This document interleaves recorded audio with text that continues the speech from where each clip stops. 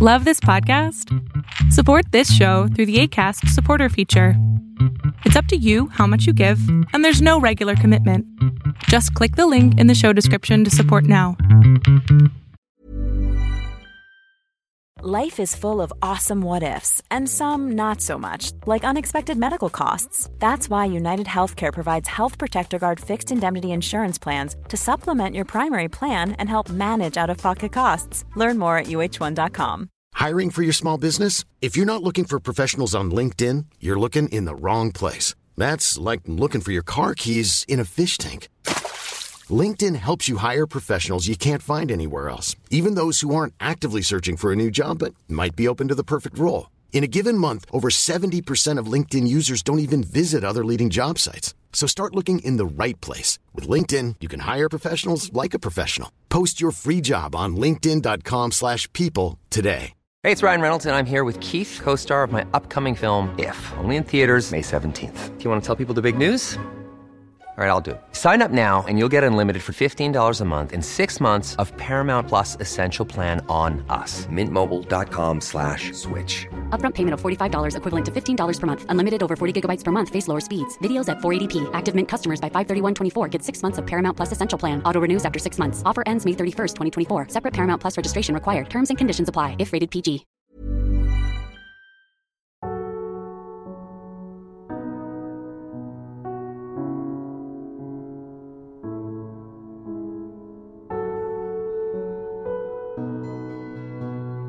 Welcome to the Serial Killer Podcast, the podcast dedicated to serial killers, who they were, what they did, and how.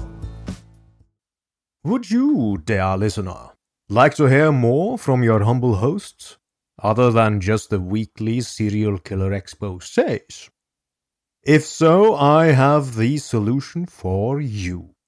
The $10 Plus Club is growing, and I have provided its fine members to 4 100% exclusive bonus content.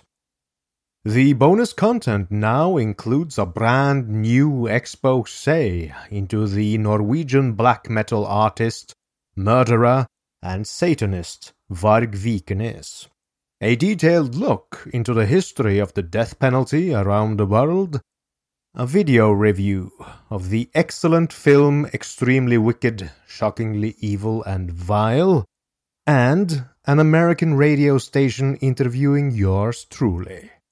So, if you want to join the exclusive ranks of the TSK $10 Plus Club, go to patreon.com/The Serial Killer Podcast and donate $10 or more now. I am your Norwegian host, Thomas Viborg Thun, and tonight I bring, as promised, to you a fresh new serial killer exposé. Unsurprisingly, I am a fan of crime fiction as well as true crime.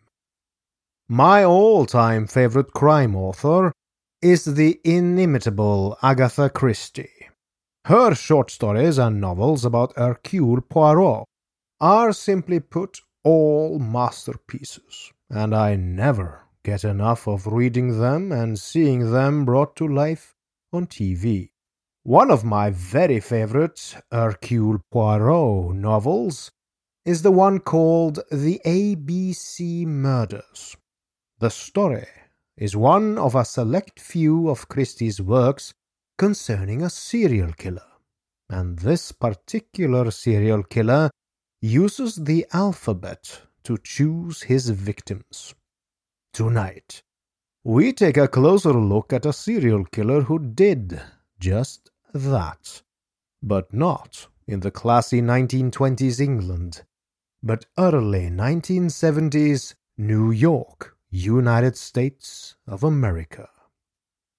I am, of course, talking about none other than the enigmatic alphabet killer, also known as the double initial killer, a murderer never apprehended, and to this day we do not know for certain who he is.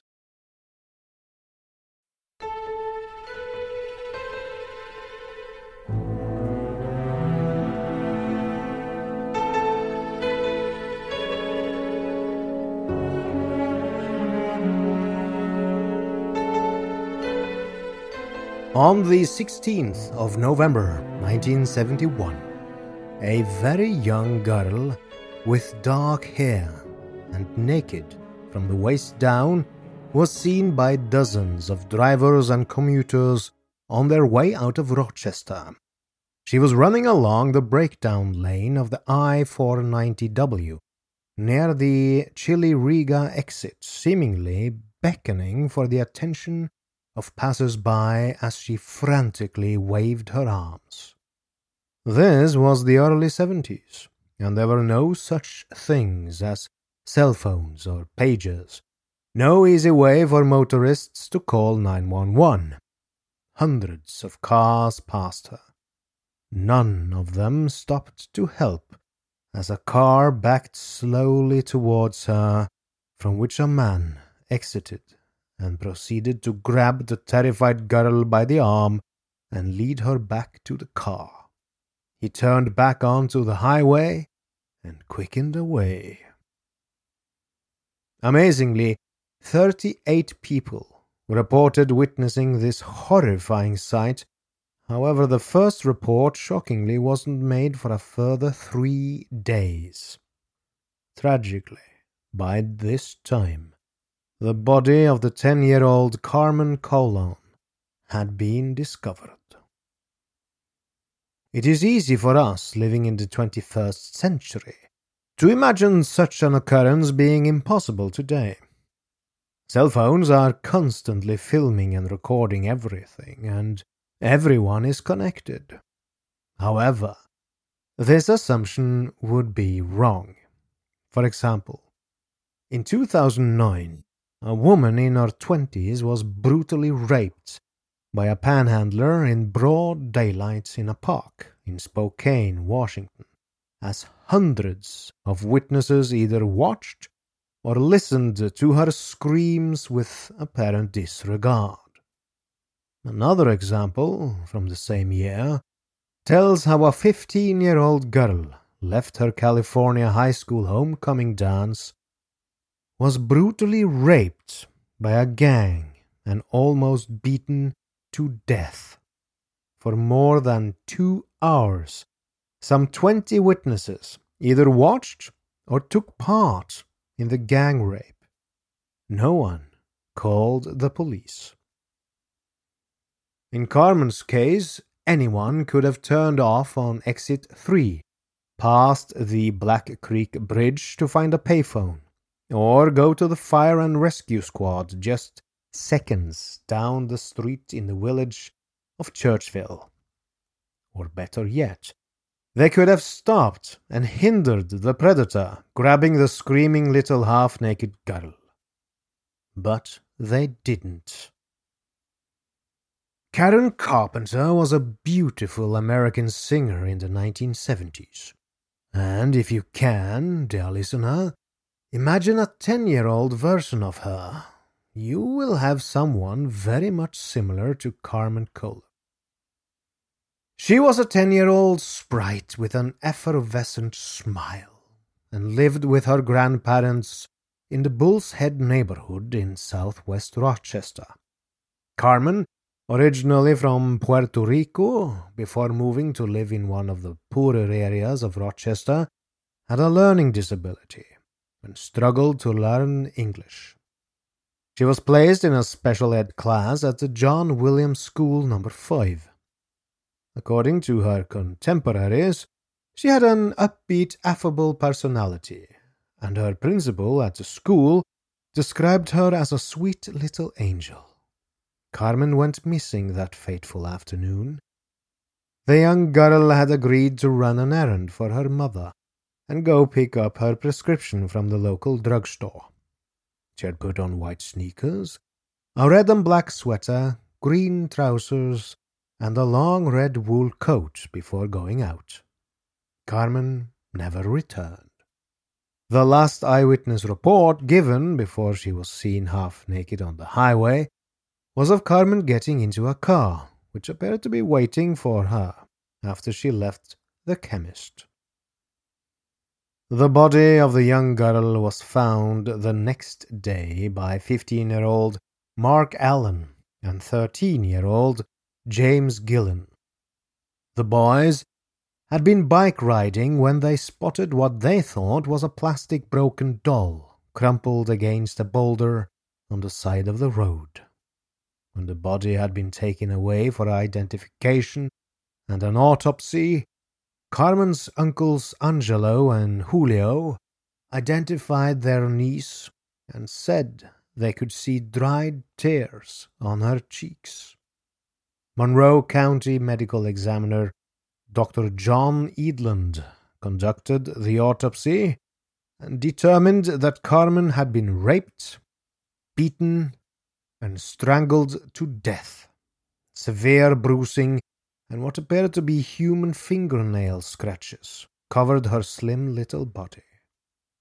Edlund also found that she had suffered fractures to the skull and the area about the neck during the attack. Wanda was a 65-pound red-haired tomboy, a tiny bundle of frenetic energy. She was a year older than her sister Rita, and was more into tussling and joking with the neighborhood boys than playing with Barbies. With their infant sister, Michelle, and mother, Joyce, they lived in the upper apartment of a home on Avenue D. Their father had died earlier of a heart attack. Almost 17 months later, at roughly 5:10 p.m. on the 2nd of April, 1973, 11-year-old Wanda went to collect some groceries for her mother from the local store. By 8 p.m. that evening, Wanda had failed to return home, and so her mother, desperate with worry, called the police to report her daughter missing. Just over 14 hours later, Wanda's mother, Joyce, got a knock on the door that every parent has nightmares about. A state police trooper had found Wanda's body in Webster, near the bottom of an embankment at a rest area off of Route 104. Like Carmen Colon, she had been strangled, possibly with a belt, and raped. One strange detail was revealed during the autopsy. Wanda had eaten custard shortly before her murder. It was felt that the killer must have fed Wanda at some point, as it wasn't an item she purchased from the local store, and her mother was adamant this wasn't a food the young girl would have eaten at home or school. 7 months after the murder of Wanda Walkowicz on the 26th of November, 1973, 10-year-old Michelle Maenza went missing on her way home from school. Michelle, a chubby, shy girl, had been at the Goodman Plaza shortly before she went missing. Later on the day she went missing, a woman saw a young girl resembling Michelle in a car at a fast food restaurant in Penfield. A man was walking towards the car with a bag of food.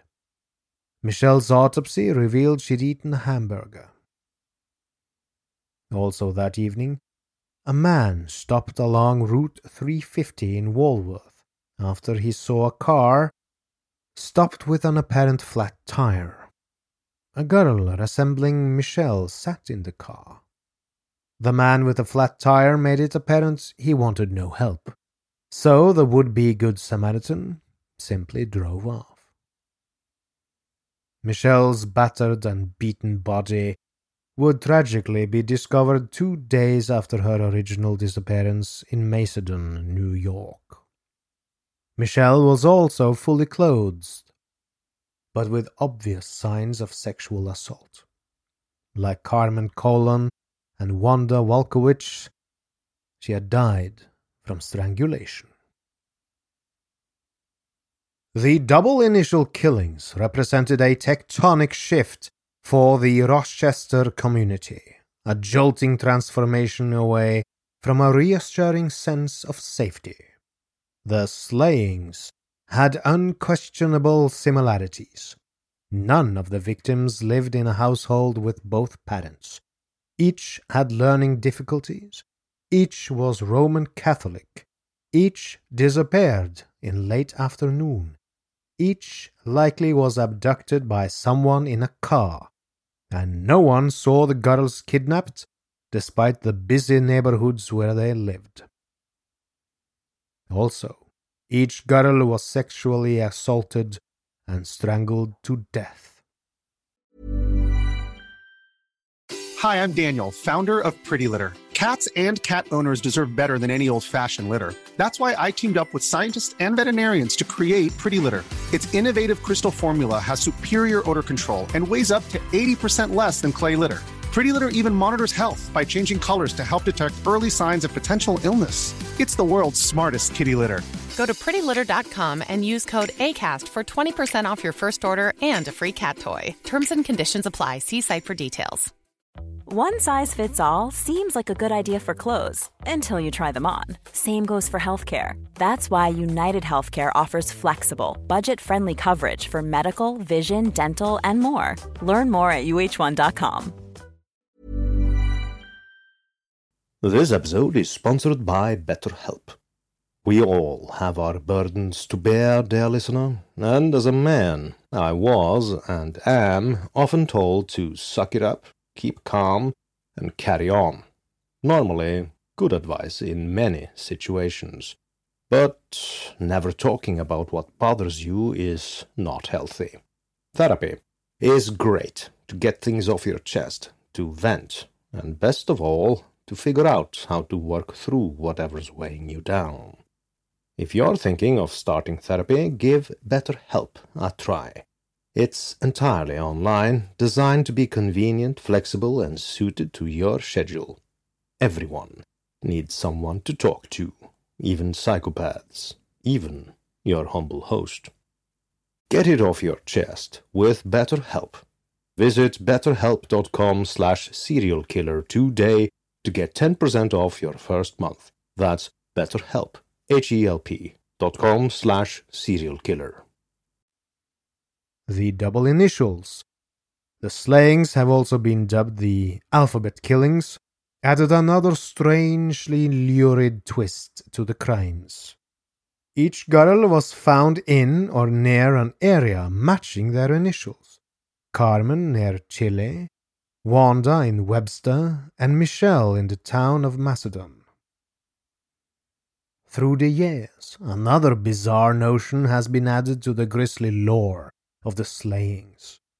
That the killer chose Carmen, then Wanda, then Michelle, not only because of the matching initials, but because their initials, when grouped, were an abbreviation for the abductor killer's possible words to his victims.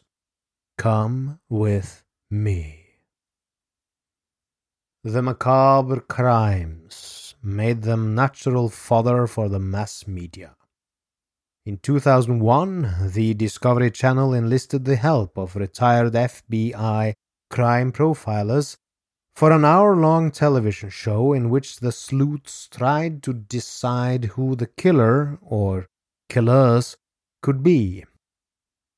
The movie The Alphabet Killer was also released, a fictional supernatural detective tale filmed in Rochester and based loosely on the slayings.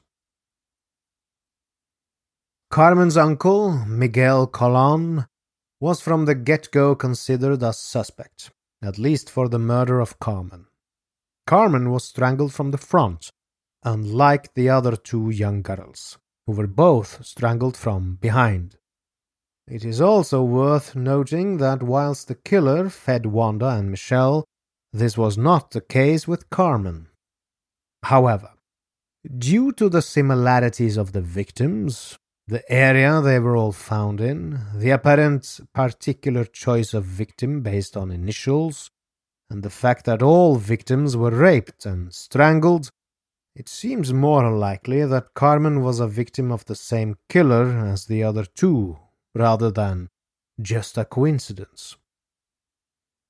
In 1991, Miguel Colon committed suicide inside his Radio Street home after a domestic dispute in which he shot and wounded his wife and brother-in-law.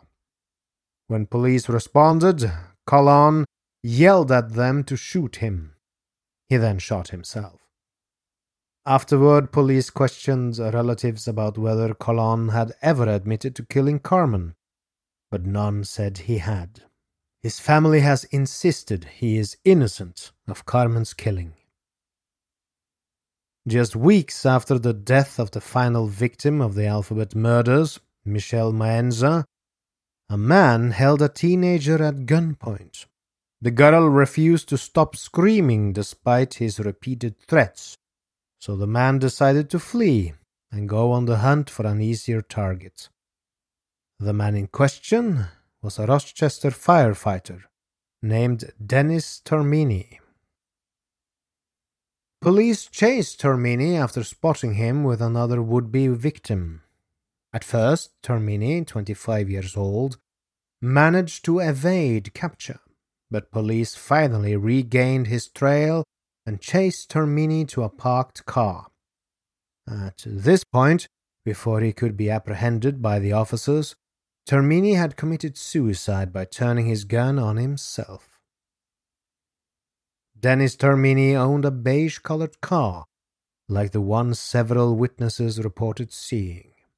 Termini also lived just half a mile from the school of Michelle Maenza, the final victim, and a map was in his car with the area Michelle's body had been dumped at folded open. His firefighter uniform was also in the car.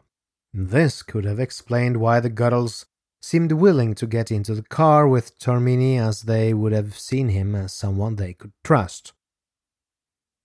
Police would confirm Dennis Termini as the garage rapist, but that was all they could confirm. His known victims as the garage rapist were between the ages of 18 and 21, which was one area of major doubt as to whether he could also have been responsible for the Alphabet murders. In 2007, any doubt as to his innocence was cast aside as progressions in DNA testing proved that Termini was not responsible for the murders of Carmen, Wanda, and Michelle.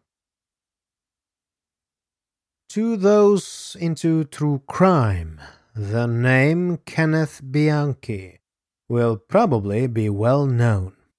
Kenneth Bianchi, a Rochester, New York native, was one half of the Hillside Stranglers, who were responsible for the deaths of 10 women between 1977 and 1978. Bianchi was caught when he committed a pair of murders without his partner Angelo Buono and made a mess of the crime scene. Bianchi was still living in Rochester at the time of the Alphabet murders. He didn't move to LA until 1975. He was also employed as an ice cream vendor, a security guard, and an ambulance driver, all of which would have provided Bianchi with uniforms which would have made him seem approachable to a young girl. There was also forensic evidence from the crime scene of Wanda's murder which could only be found present in 20% of males. Bianchi's profile fell in this 20%. All this seemingly made Bianchi a very good suspect, at least on paper. Police decided to match a wrist print they had obtained from the Michelle Maenza murder and compare it to Bianchi. Disappointingly, it was not a match. However, it should be said that wrist prints change over time as the skin alters and loses elasticity, so this can't completely rule out Bianchi, as there was a 10-year gap between the prints had been made and it being compared to Bianchi. It is worth pointing out that there is no evidence that Bianchi ever killed anyone before teaming up with Angelo Buono. The one time he did kill alone, he was caught due to the mistakes he made. Also, Bianchi was quite infamous, so it makes you think that one of the many witnesses involved in the Alphabet murders may have recognized him once he was revealed as one of the Hillside Stranglers. To this day, police still consider Kenneth Bianchi a possible suspect in the Alphabet murders. Bianchi, on the other hand, is adamant he had nothing to do with the murders of Carmen, Wanda, and Michelle, and has told police in the past to either charge him with the murders or leave him alone, as he is tired of being linked to the murders. On the 11th of April 2011, police arrested 77-year-old Joseph Naso and charged him with the murders of 4 women. His victims were Roxanne Rogash, Pamela Parsons, Tracy Tafoya, and Carmen Colon, no relation to the Rochester victim. All were prostitutes. Due to the double initial names of his victims, these crimes were referred to as the Alphabet Murders of California. Joseph Naso was the California Alphabet Killer. It was not far-fetched to think that he might have been the original Alphabet Killer of New York too.